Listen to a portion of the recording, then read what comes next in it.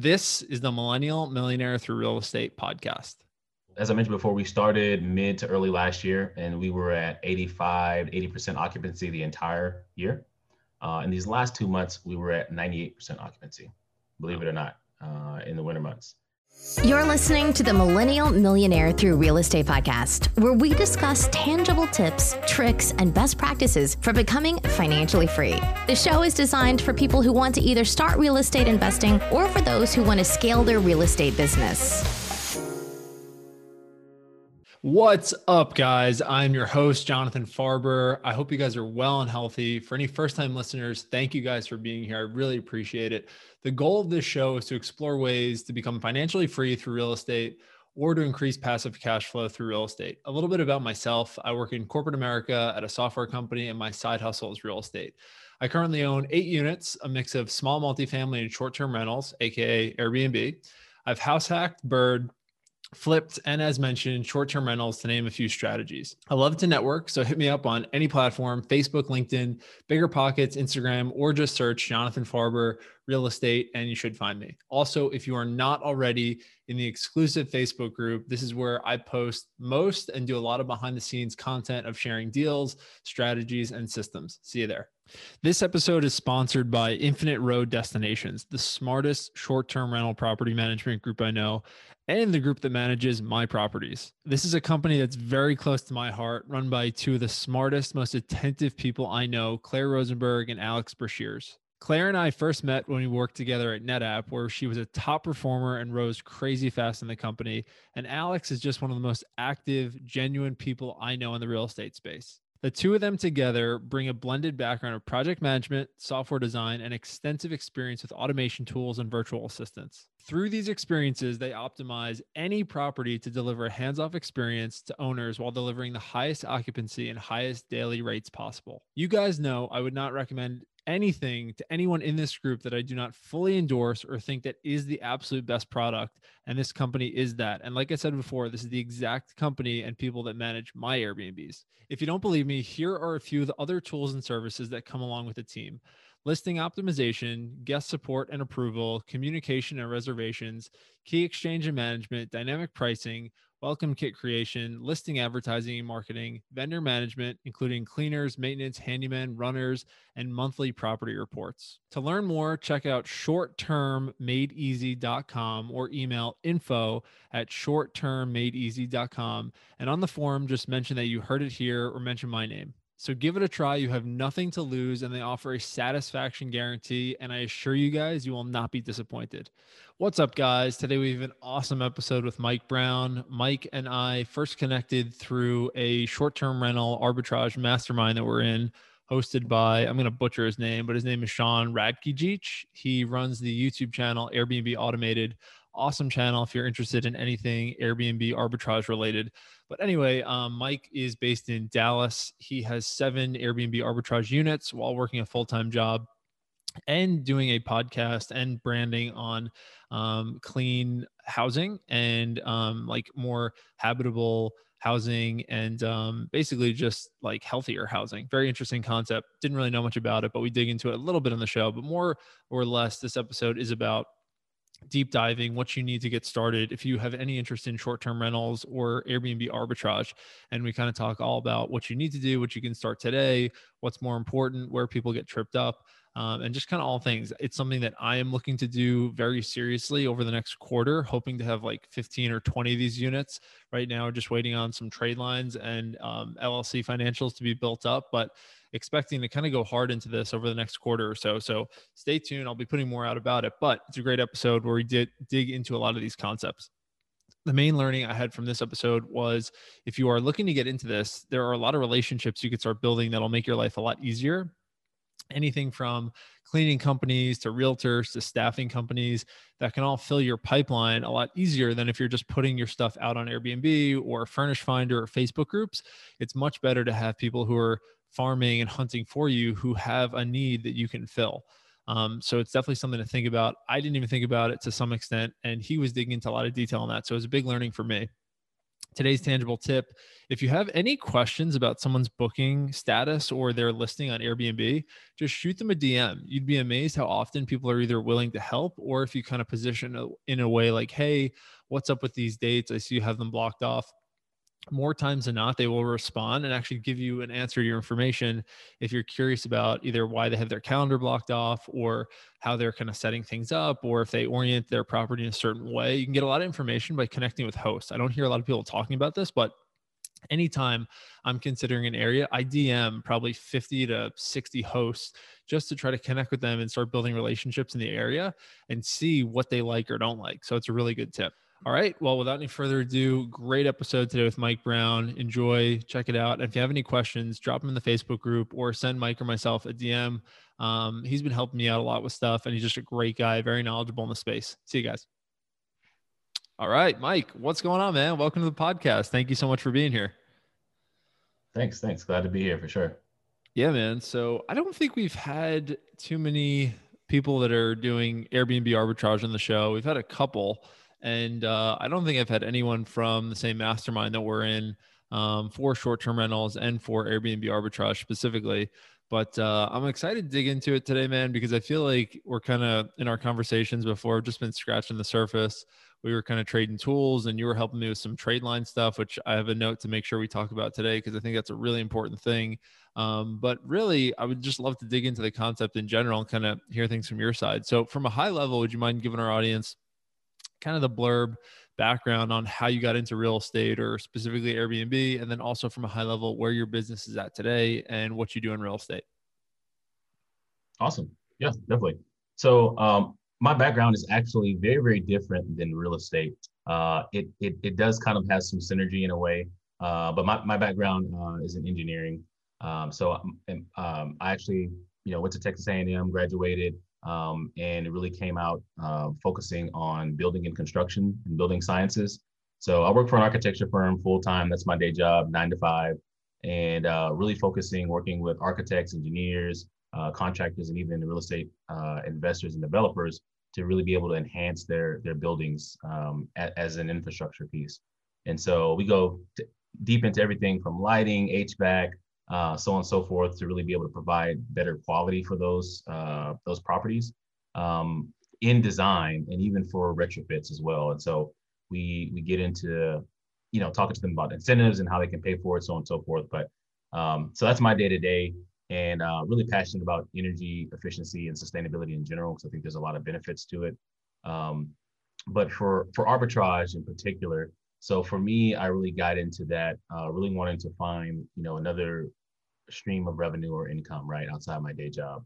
And for those of you all who don't know what arbitrage is, essentially with arbitrage, you're actually being able to lease out a space. It could be an apartment, it could be a residential home, it could be a townhome, condo, so on and so forth, and being able to add value to that particular property in many cases, and then lease that out to another tenant.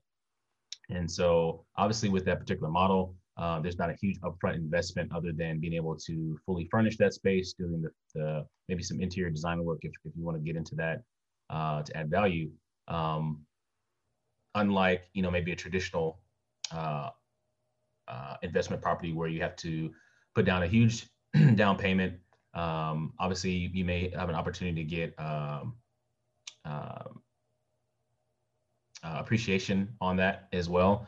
However, with the arbitrage, it's a way for you to scale faster and then also be able to have less upfront costs. So many times, the way that you can probably get the best deals and have the quickest ROI is being able to negotiate and pick up more than one unit, right?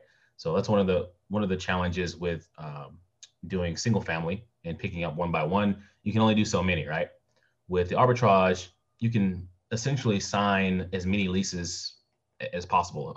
I mean, there's no limit to it legally, and then also the way that the structure is made. So typically that's something you would want to put into your business name, your LLC, so that you can protect that. And so, with this particular model, I've got into this structure, and right now I'm operating seven properties. We actually started early last year, so we're just over a year old, so still relatively new. And then, with this particular model, you can lease out that space on a short-term basis, unlike a typical tenant where you have a 12-month lease. You could do a month-to-month lease, you could do a 3-month, 6-month, and or even less than 30 days if that's applicable for your particular region, and if local laws and guidelines allow for that. And that's obviously where you can really get the largest bang for your buck, just because you're able to capitalize on the short-term stays that typically have larger margins than some of the longer-term stays, right? Obviously, you're going to have more turnover with that, more cleanings, things of that nature. But at the end of the day, being able to offer that is a huge value for folks. And I'm loving the journey so far. We're looking at potentially getting to 15 units by the end of the year. So right now we're in the process of really being able to focus on acquisitions and also creating partnerships. So one of the things you want to make sure you have that's pretty strong within this arbitrage model is one, having inventory and availability, and then also having a pipeline and source coming in, whether that be through Airbnb, VRBO, Booking.com, or even direct bookings if you have a website, or creating those relationships with staffing companies in particular, because they have individuals that come to your city, for an extended period of time and need somewhere to stay and don't want to have to do a hotel or extended stay kind of situation. People obviously love being able to have a kitchen and things of that nature, and then some of the other amenities that come along with, say maybe an apartment or even a house for that matter, and more privacy in many cases as well than a hotel. So that's my spiel. Sorry if it was a little long, but no, that's awesome, man. Thank you so much for that. So there's so many questions, so I'm going to just try to rattle through these quick, because I feel like this is a topic that once people get exposed to, they can become obsessed with, because in a good way, there are so many benefits to doing it, especially now. You mentioned you can scale and the cash flow, but the other thing that I think about with it is, and sure, there's negatives, but the other positive is right now, everything else is so competitive that I do see this as kind of a soft spot where not that many people are doing it. Not that many people know how to do it professionally. So there's a high barrier to entry from a standpoint of doing it the right way, but there's a low barrier to entry in the sense of it's not that competitive. And if you can come in and build relationships, you can scale very quickly and make a lot of money. So again, it's kind of, I say it a lot on the podcast, but it's that book, Who Moved My Cheese? It's just a constant game of trying to figure out where is my next kind of yield going to come from? Where's my next strategy? Because the world changes so quickly. Unless you're building a company that you're putting all your eggs in, it's going to be something for 30 years. There are a lot of ways to make money that you can kind of capitalize on things quickly. So I just wanted to ask, I guess, just some specifics of your properties. Being in the same mastermind, Sean puts out a lot of his figures, but I'm curious for you. And again, not sure exactly how long you've been doing this, but have you been able to track, I guess, either on a typical month or yearly basis, what each unit will yield you in cash flow? Absolutely. So our typical minimum, and this is really what we use as a proxy to the data that's available, whether you use AirDNA or use your own methods for understanding whether or not the numbers will work, is at least clearing about $500 or $600 in profit per month per property. That's bare minimum. So as I mentioned before, we started mid to early last year, and we were at 80% occupancy the entire year. In these last 2 months, we were at 98% occupancy, believe it or not, in the winter months. Sorry, to get back to your question, because I was diverting there. So with that, with the past couple of months, we've seen anywhere between 800 and 1,000 on profits per property. And obviously, in some cases where you have a huge demand or you have holidays and things of that nature, you'll see fluctuations in that. In our particular market, that it's not largely seasonal, aside from summertime, spring breaks, things of that nature. There's a pretty consistent flow. And I think the challenge that a lot of operators have in the arbitrage model that you don't have with the variability for a long-term tenant for a typical single family is being able to change that pricing based on demand. What that means is one of the skill sets or strategies you want to be able to optimize is understanding that you want to be able to um, you want to be able to have higher pricing for days that are further out into the future. So you don't want people to block out your calendar so that you lose an opportunity for a longer term tenant to come in. And then as you start to get closer to the actual reservation day or the current day is where you start to do discounts and decreasing your pricing. There's a couple of different ways you can do that. There's different models that they have out there that are available right now. I'm doing a combination of kind of self-management with that, along with using Price Labs, if you're familiar with that at all. And so it looks at the market, it looks at the demand, it gives recommended rates. You can put in some filters and buffers and things of nature. So that's where you really are able to capitalize on your margin day to day. And a lot of operators really, I don't want to say become complacent, especially if you have a lot of properties, and they just kind of set their rates, set your minimums, set your weekday rates and your weekend rates, and just leave it. And that's not the way to go. You can make some money that way, but you won't be able to really maximize on your profits and your margins, because you have to be looking at that at least at a minimum. I would say on a weekly basis. Mm-hmm. I'm still relatively new, so I'm looking at that stuff like every other day. You know, it's fun. You know, a lot of times I like to compare it to, you know, like Monopoly, right? I'm sure you've heard people give that comparison with real estate, is being able to understand the game, you know, pivot and make adjustments as needed. And then obviously, like you and I are doing, learning from those that are doing it well and just building on top of that. So, you know, standing on the shoulder of giants, as some people say. So totally. Yeah. It's such a good point that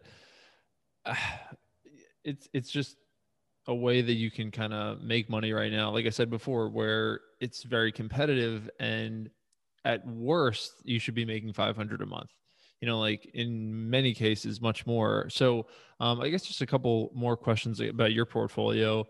Are you targeting a specific type of unit or specific type of building? So like, you know, part of our portfolio, I have some houses, but then some now we're targeting studios for like traveling nurses. And then Sean talks a lot about on the trainings of maybe going for 3 or 4 bedroom properties. So is there a sweet spot in your portfolio that you've had success with or that you want to try to do more of? So one of the things we're trying to do now is really get into the 2 and 3 bedroom, either apartment units or homes. Obviously, homes offer a little bit more flexibility, more privacy, and in many cases, like you mentioned with Sean, you can kind of have 2 different strategies with the residential. You have you have multiple rooms, and you can technically do this on the apartment side too, but it would just be multiple apartments. But you have the option of either renting out the entire place, or you can rent out each room. And both models work really, really well. In some cases, especially if you live near a university, things of that nature, or if you have a really strong network with traveling nurses, when you do the room by room, that's where you can really get some good cash flow on. Again, we haven't really gotten to that yet. All of our units right now are one bedroom, 1 bath, and so that's why we're trying to grow into that particular market. I would say 80% of and this is another play too on arbitrage, which I'll talk about in a second. 80% of the folks that we predominantly work with are traveling nurses or business professionals. I know people say that a lot, but for us, people say it, right? But we actually do embody that. And so obviously being able to cater to them, knowing what's important, and then really just, you know, focusing on those particular areas, right? Are the places that you are picking up, are they near hospitals? How close are they to hospitals? How close are they to other corporate headquarters? I know right now there are a lot of businesses that, you know, still are working remote. That may not always be the case. And those individuals will come back. And as you know, with Texas now, you know, we're opening back up. And so that's going to bring more commerce in addition to, you know, folks moving here to live here. So we've also started to reach out to real estate professionals as well. While it doesn't happen a lot, when it does happen, you want to be the first person to come to mind. But there are a lot of realtors, especially here in the Texas area, that work with people that are traveling from out of state, right? So whether they're coming from New York, California, and so that are going to purchase a house, and they may not necessarily be able to move into the house immediately, and they need a short-term location to stay at. That could be the solution that you offer. So when I talked about building your pipeline and your sources of clients and tenants, that could be an avenue, and that's what we're trying to build on as well. Relationships with local realtors. So, gotcha. Really good stuff there. I am trying to do the same. So it's interesting to hear that that's kind of your target too, because I think that's a really nice potential spot to play in where people are between homes. They are professionals, or they're, like just whatever, they're white collar jobs, or, like high income earners. And they might just be looking for something kind of between, and they don't want to live in a hotel, or they don't want to stay in some Airbnb that they just don't know what the house is going to be like, or they want a gym, or they want a kitchen, like all these things that, we hear Sean talk about, but they make sense of kind of like appealing to a market. So that's just a great point. You mentioned that you're using some tools. Usually I ask about tools at the end, but it's kind of related to managing. That was the direction I was going to ask about next. So you said that you're managing these units yourself. I would love to hear kind of from a time standpoint, what that typically runs on a weekly or monthly basis. And then maybe if you could talk about how some of the tools help supplement what you're doing and kind of alleviate some of the time that some people might have to put into it. Yeah, definitely. I actually do both. So I self-manage a portion of my portfolio, and then I actually have 2 units right now that I have a property management team working on. And the reason why I've done that is, so with one of the deals that we were able to develop early on, it was a 3-unit deal here in Dallas, and that property management team really went to bat for us with the developer. And making them understand their process, and really bringing them into the idea of even doing arbitrage for that apartment complex. And so we brought them on there, and I'm also testing the waters, because obviously as I start to grow, once you start to scale, you're going to have start to develop a team and things of that nature. But right now I predominantly use Smart B&B to be able to manage guest communications. There's a lot of automation that's put into that. And then just being able to have different touch points with them as well. Over 50% of our portfolio right now has longer term tenants. So I say a minimum of 3 months. Mm-hmm. And so that's one of the reasons why we're able to stay so highly occupied during the winter season, is because for 4 or 5 of our properties, we had folks that came in November and weren't leaving until February or even March of this year. So that made it really easy to, I don't want to say coast and be complacent, but that allowed me to shift my focus from, really trying to pick up, to focus on picking up more units, as opposed to trying to get more tenants and, focusing too much on the Airbnb side or whatever platform that it's on. So really Smart B&B is what I use for a tool. And then also Turnover B&B right now, at least, for cleaners and management of cleaners.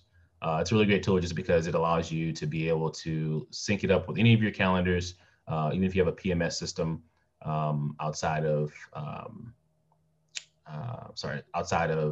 Airbnb, VRBO, so on and so forth, to be able to automatically schedule and put on that cleaner's calendar, when the guest is going to check out, when they need to come clean, so on and so forth, if they check out early, and all that stuff, photo documentation, everything. Because as you know, one of the challenges with Airbnb in particular is being able to get resolution claims for different damages and so on and so forth. So that's another piece as well. I think it's really important that if you're going to go into arbitrage, as opposed to a traditional long-term 12-month tenant, is being able to protect yourself financially. And so with Airbnb, with the recent change with them going public and so on and so forth with the IPO, they've gotten much more stringent on their resolutions. And so what that means is you have to have ironclad documentation and or another alternative. So one of the ways we've been able to kind of hedge some of those quote unquote losses or potential losses is having a short-term rental insurance. We use Proper Insurance, and it's a good way for you to protect your assets. Obviously, claims over a certain amount, you're able to get reimbursement for things of nature for damages. But also the biggest piece, which a lot of insurance, like your typical Geico or Progressive, so on and so forth, for just normal insurance for an apartment, does not have loss of income insurance included in that. So if you have a situation, let's just say a couple of weeks ago when pipes were bursting all over Dallas, right? And maybe that happened in one of your units, and it had a tenant in there. So in that scenario, obviously depending on the nuances, that insurance would pay out not only the potential relocation for that individual, but also all the days that you're losing revenue because you've had to take that unit offline until damages have been repaired, so on and so forth. So there's not a lot of insurance companies out there that do that. I would definitely say it's definitely pricier than your typical apartment insurance, but you get all the other coverage, liability, so on and so forth, that I think operators really need, to be honest, to be able to just to minimize risk at the end of the day. So That's so interesting. So I wasn't actually even planning to go here right now, but we're on it. And I think it's such an important topic because there's so much bad information on this stuff in the forums, on Facebook. So can you just maybe, I guess, walk through kind of how the insurance works, or maybe where you see the line ending with Airbnb's $1 million insurance policy, and then what you feel you need to take into your own hands to protect yourself? Because some other arbitrage operators that I've talked to, they think about it like this: the building covers the building, Airbnb covers the property. So why do I even need any insurance? And it's on paper, it sounds like it could be valid, but I would just love to hear your answer and your perspective. Yeah, absolutely. Especially for those that have not even started in short-term rental, in the short-term rental world yet. Nothing against Airbnb at all, because it's a great platform. It allows you to get access to people, right? However, I would go into starting your operations assuming that if you're on Airbnb, that as your baseline, that you won't get any resolutions approved. I would just start with that, because that'll take a lot of heartache, a lot of headaches out of, and just being upset around, resolutions not being approved or moving forward to where you're actually going to get that payout or that reimbursement. And the reason why I say that is because one of the challenges that you have, especially if you do have a lot of quick turnover, and this is really important, and the reason why you should be able to educate your team and be able to have them on board is, typically, in order for your resolution claim to be accepted or be valid, you have to submit that claim before the next guest checks in. So if you have, and in many cases, some people do this, especially if you're not on the, I guess, the COVID protocol, where you have so many days blocked out in between stays, whether that's 24 hours, 48 hours. Let's just say if you have a same day checkout and same day check-in, right? You have 3 or 4 hours for a cleaner to come clean. If they're doing other units or other locations, they may come in some cases, an hour before that guest comes in, right, to clean. And so in that scenario, it's really important that you stress the documentation and immediately addressing any damages or any missing items, because if you miss that window, technically you're supposed to submit that before the next guest checks in. If you do it anytime after that, it's likely that your resolution may not pass. So in addition to that, I know smoking is another one that comes up a lot, and how you are able to justify those charges and things of that nature, whether it's cleaning or maybe it's just a convenience fee for you having to deal with that. That quote unquote convenience fee that people used to kind of throw in, whether it's in the house rules, is going to be harder and harder to pick up, right? And so just being able to have that documentation, I think one of the things that Sean mentions before is being able to have a partnership with either a contractor or creating your own entity where you can basically invoice yourself for those repairs, so that you can get the resolution or get the quote or get the invoice, so you can get the resolution approved. Because typically that's what it takes. Mm-hmm. So interesting. Hopefully I answered that. I mean, at the end of the day, I mean, the proper insurance is really there to help you supplement in the case that Airbnb does not do a payout. Let's just say for something, that costs over $500. in terms of damage or a furniture item or furniture piece. So, because I've heard some really, really outrageous, I guess, recommendations or claims from Airbnb representatives around making certain repairs to furniture as opposed to replacing them, like IKEA, right? If you had some IKEA furniture that was damaged, it's more than likely that you would just replace it as opposed to have it repaired, because it would be way, way more expensive, right? So things like that.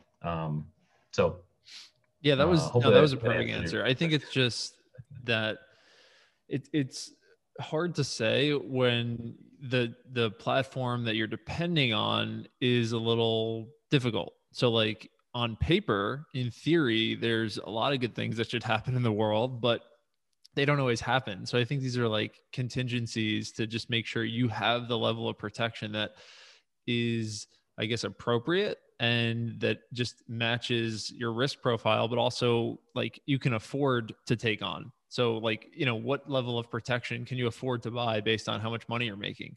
And in Right. some cases it might be different, if people have like, for example, we had an investor come on here once and he was saying how he doesn't even insure any of his properties anymore because the premiums were so high that if one burned down, it wouldn't even be a big deal to him. It would be, he's paying more in premiums in a couple of years than he is if he lost an entire property. Strange, not like a conventional thinking, but he thought that through with an insurance agent. And I mean, he's a big investor, and I guess it was on some of his like single family portfolio, but just an interesting perspective. So it's not one size fits all, but it is interesting to think about. You mentioned, I mean, there's so many directions we could go, but just because we've gotten the question too, and it's come up in the group, smoking, it is one of those tricky things that you can't really find or take pictures of and say that someone smoked in the unit. It can be obvious to anyone that goes in and smells, but have you had any situations where it was blatant that someone was smoking in the unit and then you had to file a resolution or a claim? And mind just telling us how that went? Yep.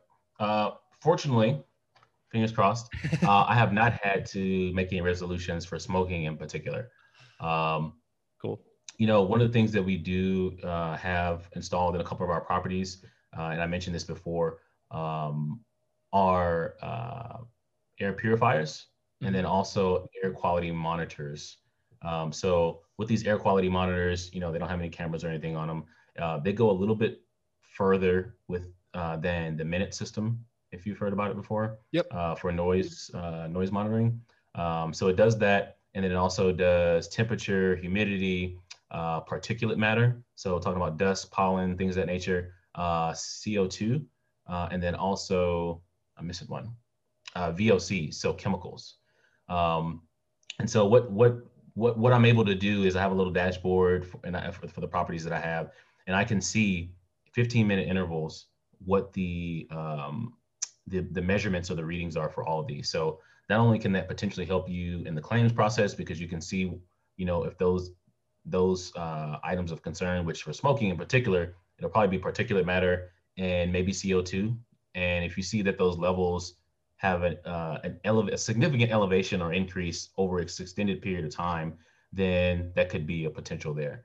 I haven't had to do a resolution to be able to submit that kind of documentation outside of obviously, finding a cigarette butt and ashes and all that kind of stuff, which that would be, obviously proof, and you would have to do all that. But a way to mitigate, some of that stuff, and then just know what kind of activity is happening in the space as well.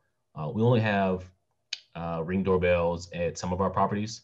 And so on the ones that we don't, we also utilize that system to understand how many occupants are in the building or in the apartment, because that's a measurement of CO2, right?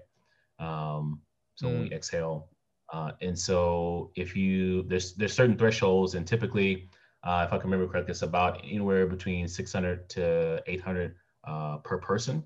Mm-hmm. And so if you multiply that, times 2 people, you can know what that range is.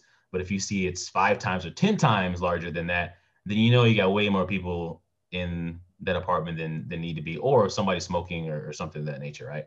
And you can tell the difference because a spike isn't necessarily a reason for concern, but as I mentioned before, a sustained high level that's beyond a certain threshold, and that's something that you can do in the software as well. It's called Aware. So AWIR, or sorry, AWAIR.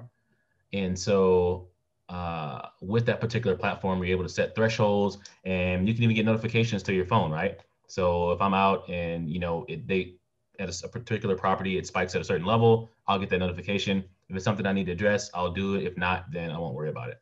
So that kind of thing. And now you can even integrate systems like that, along with the air purifiers that we have in the space that don't produce ozone, by the way, which is actually harmful to humans. I know a lot of people use ozone machines typically for clearing out smoke and so on and so forth, which is great when the space is not occupied, but it's not something you want to keep in there running, right? You can get into some really big trouble with that. So, and in my understanding, I think they're banned in California. It's my understanding as well. So, anyway, so with that, just being able to not only understand the level of air quality in the space for preventative measures, but also to be able to just have a healthier atmosphere. I mean, how many short-term rental spaces can you ask them and say, okay, well, what is the air quality in your space? Many of them wouldn't be able to tell you, right? Other than the fact that, oh, it doesn't smell bad, nobody's really getting sick. So that's one of the things about air quality. And then even with water quality, like I mentioned before, that we're trying to enhance on our properties just to have a better atmosphere, especially for people that are traveling, because air quality can have a lot of disruptions for your sleep. And that's one of the main reasons why they're coming there, right? So.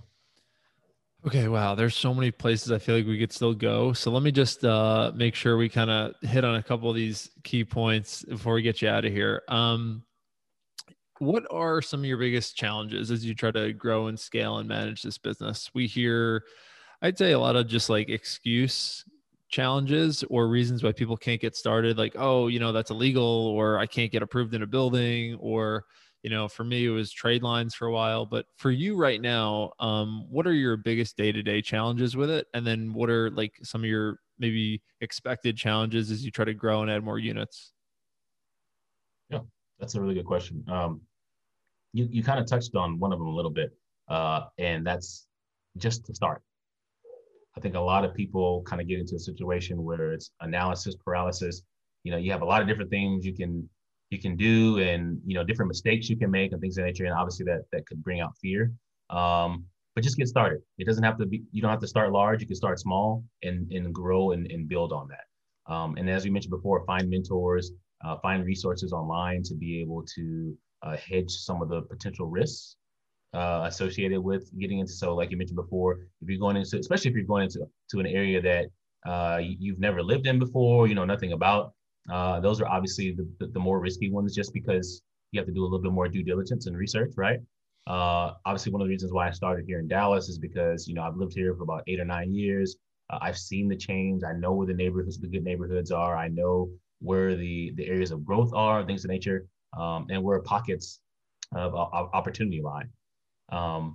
And so when we talked about challenges, for me, being able to get more inventory by picking up more units, whether it's in the same complex, multiple complexes, can be a challenge. And I think for a lot of folks, just because it's not something that you can do passively, right?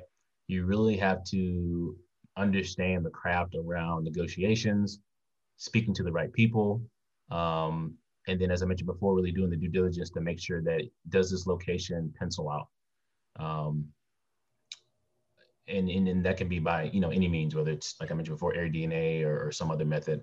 And so with that, being able to just start, I would say be flexible, know your audience, and really develop smart goals around where you want to be in your business, right?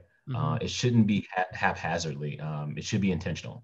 And so what that means is, you don't have to have a full-blown business plan, but at least early on have some guidelines, some guardrails around, what makes sense, what's a go, what's a no-go in certain situations, and be prepared when you start to have those conversations with folks as well. So. I got to pull it back. I got to ask, what are your biggest challenges? Not what you think most people's challenges are. So one of my biggest challenges is just picking up new units, to be honest. And so I think for me, having a better focus on knowing, I guess just knowing what particular apartment complexes to target. And I've been getting some help with the realtor that I'm working with, and then just doing my own research online, um, and just getting better at the pitch. I think is a challenge as well. Mm-hmm. So when you start to have when I start to have those conversations, knowing exactly what to say, and I've learned a lot. And there's some things that I notice, and I have certain questions that I ask. But I think with that, it's just picking up additional units because, unfortunately, I've had to turn away tenants because I have nowhere to put them. So somebody says, "Hey, Mike, I want to come to Dallas and stay for 4 months because I've got an assignment for this, this residency or whatever or whatnot." And I say, "Hey, I don't have anything right now." I mean, I've done that multiple times. Now, granted, in some cases, if you're in a mastermind group, if you know others, you can refer them to someone else, right? And that could be a benefit to them. But that's one of the main challenges is having enough inventory at the right time to be able to cater to those individuals that are trying to stay here. So I got to just ask about it because I'm sure people are wondering, when you said working on the pitch, can you maybe give us a high level of what the pitch sounds like that you say, or, what type of dialogue you try to engage with landlords or management companies when you're trying to get in their buildings? Yeah, absolutely. So essentially, you want to be transparent because I know some people, they'll go into the conversation and say, okay, well, I'm looking for an apartment complex for myself or something, right?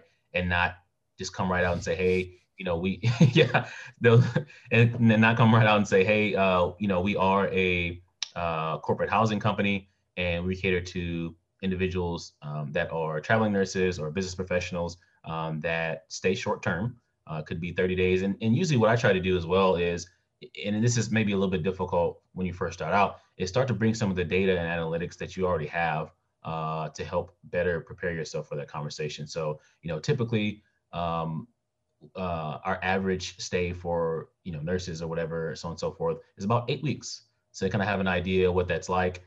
So they know it's not, 1 to 2 days, 3 days, things of that nature, which that could be a part of your model, but you don't start with that, right? And definitely don't say Airbnb because that'll just shut them down right away in most cases. And so with that, you're kind of telling a story around, how your process works. And I would say, and this is a part of, I guess, selling and making a sale is you don't want to spill all the beans all at once, right? You want to be able to have enough ammunition, still in your pocket as they start to ask those challenging questions.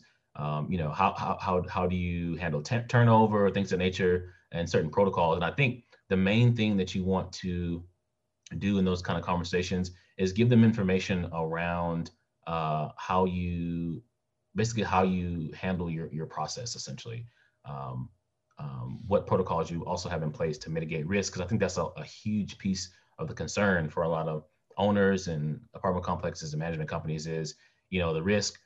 What are the type of people you're going to be bringing into my property, right? Are you going to bring the property down and so on and so forth? So, addressing those kind of concerns head on and being prepared for that is probably the best thing that you can do when you start to have those conversations. And just be transparent as well. And I think that the other important thing is knowing that who you're talking to, whether it's the leasing agent or somebody else, and is that the decision maker? And if it's not, then how do you get in front of that decision maker? Because I'll tell you really quick if we got time, when we got that 3-unit deal, I basically, obviously, dressed to impress, right? To go talk to the leasing agent. And at the time, I knew they didn't do corporate housing, right? And so I went in, gave them the spiel and said, hey, we're looking for some apartments and we're looking to pick up this many. I think that also sets a precedence, right? As opposed to an individual coming in to get 1 unit, we're trying to come in to get 5 or even 8 units. And so obviously there's some benefits to them for doing that, and with occupancy and so on and so forth with investors and looking good on paper. However, when I walked out, there was another guy that I saw And I was like, I wonder who that is. And I just kind of kept walking. And then actually at the end of that conversation, he said, we don't do corporate leases, so on and so forth. And I was like, okay, well, that's fine. Thank you. Have a nice day, so on and so forth. And then he called me like 2 days later. And he was like, yeah, you told me about the corporate leasing thing. The owner saw you leaving the other day. He's like, who's that guy? And so he called me back and said, hey, we're open to it. And then from there, that's when the conversation started happening. One of the pieces I would definitely throw out there is don't expect the negotiations and the sale to close the same day or even the same week. I would tell you to guess how long it took for us to get this deal, but you probably wouldn't guess it. It took us about 3 months. So patience is the key. Wow. But at the same time, that wasn't the only deal I was trying to work on. So again, you have to have multiple layers. I always say have a backup for the backup, and then be able to just put, I won't say put your feelers out there, but have targeted conversations with targeted individuals. So yes, that's try to just squeeze one more question here, just for the sake of time. But one thing that I found so interesting when I was talking to these owners and property managers was it's not asking for permission, and it's not like they're doing this huge favor for you. Like, you can just be very open and upfront with it, much more than I thought. I thought it was like this game, you have to beat around the bush. But to your point, if you just deliver the message and explain to them, this is a business, this is what we do, we're a corporate housing company, are you open to doing that or not? It's not like you need to say all these fancy words. It's literally just delivering a version of that message, and obviously then there's some tweaks and nuances to it, but it's not like a secret or a hidden message you're trying to get across. You're being open and upfront, and it's a business. So you're just trying to operate within their business, that they didn't build that building. They run their business in someone else's kind of predetermined structure. So it's just, everyone's arbitraging each other. It's just, where do you fit into that? It's very weird to think about, but like, that is the truth. Even, Apple, this computer that I'm filming on, they don't make all these parts. They get them from other places. They rebrand them, and then they spin it off as their business. They just put out a great product. One last question, just to kind of put a bow on everything here. Some buildings that, or questions that I've gotten or we've gotten are around, I'm talking to buildings, they're willing to do this, but they want every person that's coming through to submit an application or do a background check. So I'm just curious, have you faced that with any of your buildings? And if you have, how did you overcome it? Or if you didn't have to face that, was there anything that you recommend on not having to do that? Yep, that's a really good question. That's one of the reasons why we, pulled out the conversations on a recent one. And I say that because that particular process makes it, I would say it makes it more challenging to do anything less than 30 days. However, if you're doing something that's 30 days or more, then that could work for your model. It just depends on what your focus is for that particular property and how you want to run it. Because at the end of the day, they will be looking at you. They will be, trying to scrutinize. And so making sure you have all your T's crossed and I's dotted is key there. But one of the reasons why that's so important is because if you look at that particular guideline, that's potentially added cost to you every time a new person comes in, right? So whether that background check costs, $40, $100 per person, so on and so forth. And then you also think about the potential for you, quote unquote, making a soft approval for someone to come stay, whether it be, a week or 6 months. And then that complex or that owner saying, based on the background check, we don't want this person to come in. And now you have to deny them. And it could be a it could definitely be a bottleneck in your process for procurement. Because, think about, 10 different people wanting to come stay at the place and all of them being denied by the owner. At that point, it's like, okay, well, how do I get people in? Like, what's the criteria, right? And it can be subjective. Some are more transparent around, what that is, and some aren't. So I would just be careful if you're going to go into a deal with that being a stipulation. In many cases, I'd stay away from it if possible. Now, what we did do on one of our other deals is we actually kind of created an addendum. And so essentially, when, or an agreement with the property management company, when it was possible, the person would come into the office to get the key fob and check in, all that kind of stuff, sign off and get their driver's license. However, as you can imagine, people check in at any time of the day, right? And if the leasing office is only open 8 to 5, so on and so forth, that kind of limits access and being able to do that. So we kind of have a hybrid system where if that check-in is not possible and they know well in advance, we send them, calendars of, the scheduling and all that kind of stuff. If that's not possible, then we have lock boxes set up to where they can do that. And then everything else is digital, right? So they upload that information. We already do our vetting process on the front end anyway with background checks. And that's another thing that you may want to share as you're talking to some of those property managers and owners, is because they may think that you don't do anything, right? You're just letting any kind of person in. So getting into those nuances sometimes kind of helps relieve some of the concerns, I think, and hopefully we'll help you out in getting those units. So. Awesome.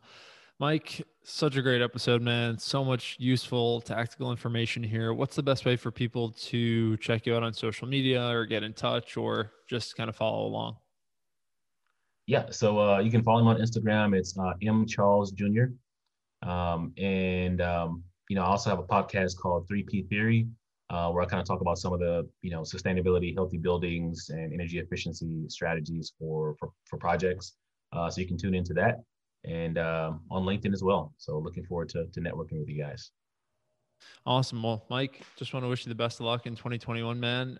It's going to be fun to watch and just really, really good stuff, man. So thank you again for coming on. Awesome. Yeah, glad to be here. And much success to you in the podcast as well. You're doing some great work and love what you're sharing. Appreciate it, Mike. Thank you, man. Hey, you millennial millionaire. Are you looking for help getting to the next level in real estate? Are you looking for accountability and strategy to achieve your goals? If so, Jonathan is now taking on one-on-one students and opening a few spots in his private mastermind. It's affordable and welcome to everyone.